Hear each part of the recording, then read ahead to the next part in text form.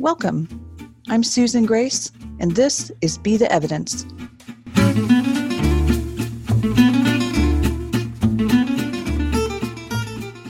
Here we are, full moon in Leo, and I think we've been forced to earn it for the last few days, the latter part of last week.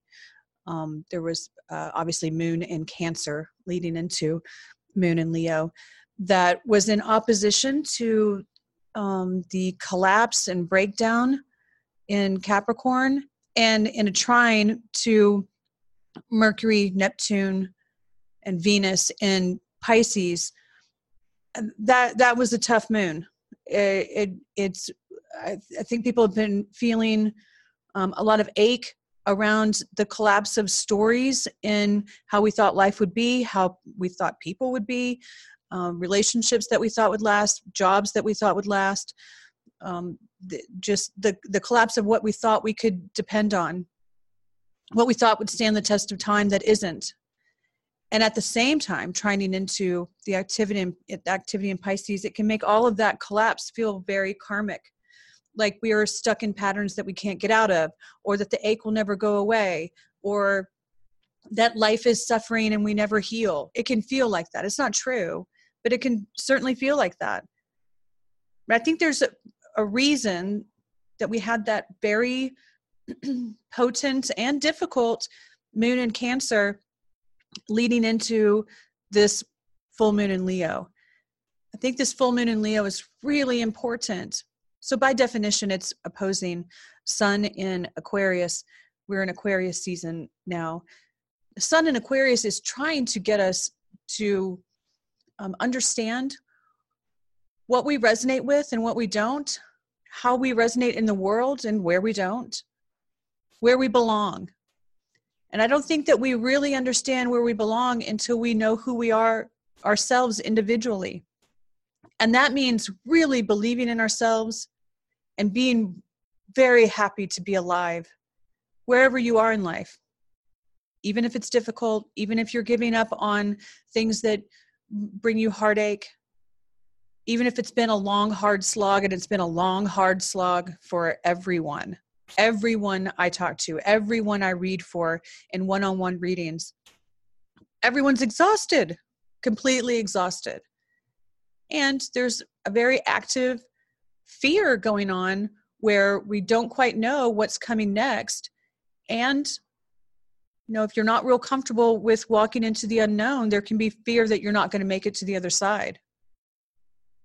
And so processing all that and getting to the full moon, I've been telling people that we need to have the moon walk us through Taurus in understanding our own self-worth, and Gemini to clearing out our head, and in Cancer to give ourselves comfort and healing out of the suffering that we feel, so that by the time we get here, full moon Leo at 20 degrees opposing Sun in Aquarius at 20 degrees, we can really open up to life itself. We can open up to joy and laughter and the thrill of being alive. I think it's only from that spot that we really know where we belong and where we don't.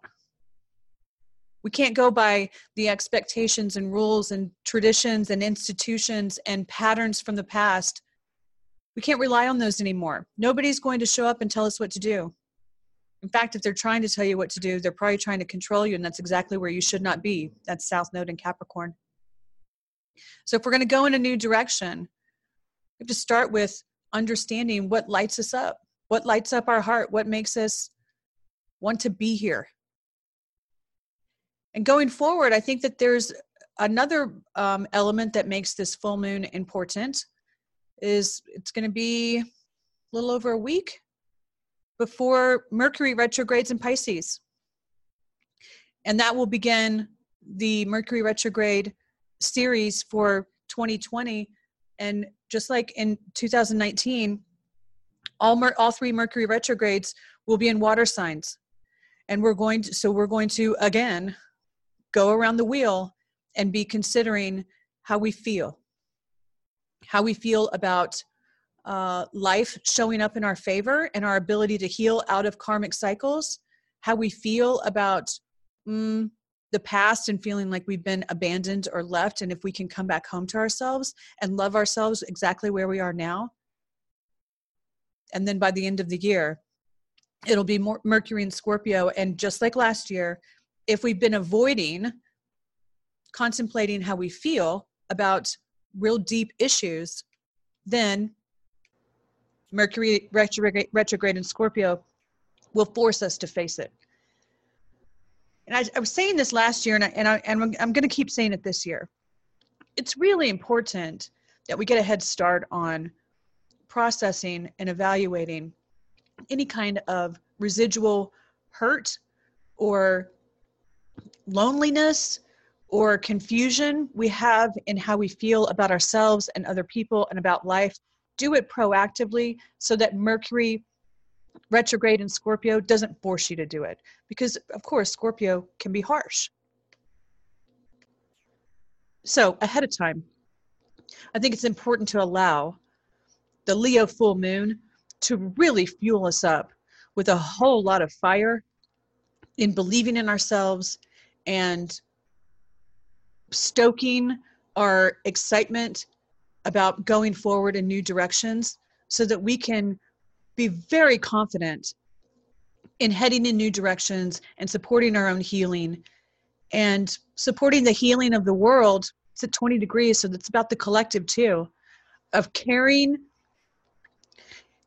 our own fire out into the world so that we can heal ourselves into a better place. Soaking up this full moon now so that we can actively participate in heading into the unknown and into very sensitive spots the rest of the year. So I'm hearing from a lot of people that everything feels so heavy and so exhausting that they don't feel a whole lot of excitement about being alive right now. And we want to let this full moon repair that. It is a wonder. It is awesome. It is exciting and a miracle that we're here right now together. Let's let this full moon light that up for us, because we're in this together and we need to all stick together in moving forward in new directions. Life is a beautiful thing. Let's not forget that. Thanks for being here. I'm going to extend this podcast out to all 12 signs that'll be available for the members at betheevidence.live. So head over there, register, and you can get that too. See you next week.